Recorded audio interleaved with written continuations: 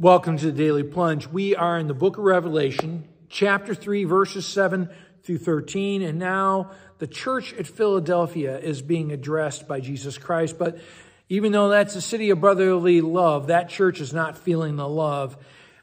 They are a small church. And Jesus addresses them and says, I am the one who is holy and true, because who else besides Jesus Christ is holy? Who else is the one alone who holds true, right? Through sin, death, and the devil. It's Jesus. And he speaks about how he has the key of David. Now, this is a reference that comes from Isaiah 22, verse 22. And it's not a passage that's frequently used as a messianic reference, but this New Testament writer referenced it. And he speaks about how Jesus opens a door, and once it's open, no one can shut it. And how once he shuts the door, no one can open it back up. Because he has the last word on everything.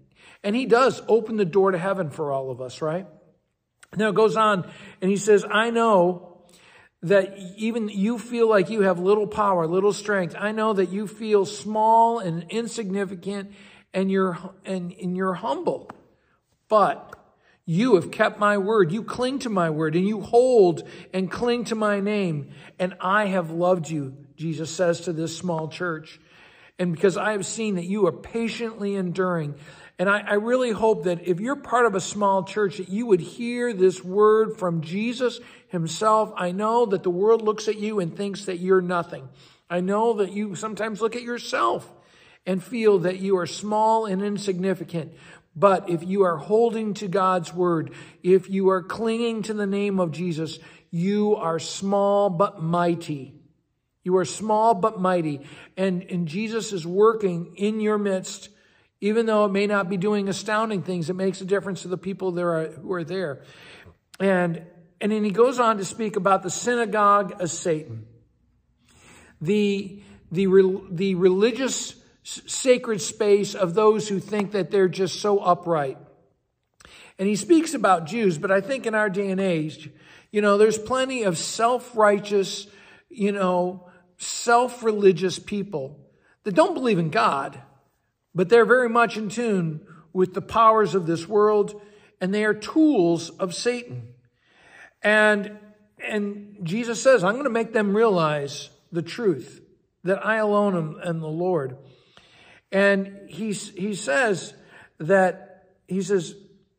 I will keep you from the hour of trial that's going to come on the whole world. All the world is going to be put to a test.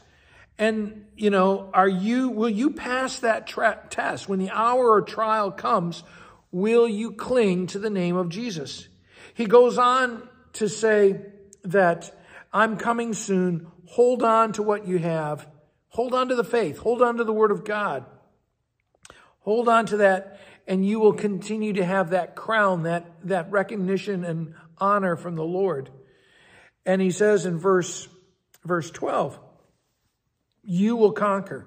We are going to be victorious because the one who lives in us is victorious. And he speaks about, and I will write on them the name of my God and the name of the city of God, which is Jerusalem. And one of the things that we struggle with is understanding is that the new reality that God has for us is not just to fix this broken world. It is to replace it. And this world hates Jesus Christ for bringing an end to its catastrophe of sin. It wants to continue. But Jesus is bringing a whole new world, a whole new city of faith to us. Well, thanks, friends. Have a blessed day. Thanks for joining us today for the Daily Plunge. We hope you hear the Lord speaking into your life. We invite you to subscribe so you can receive this plunge into the Word daily. If you found inspiration from this daily devotional, why not share it with someone you know?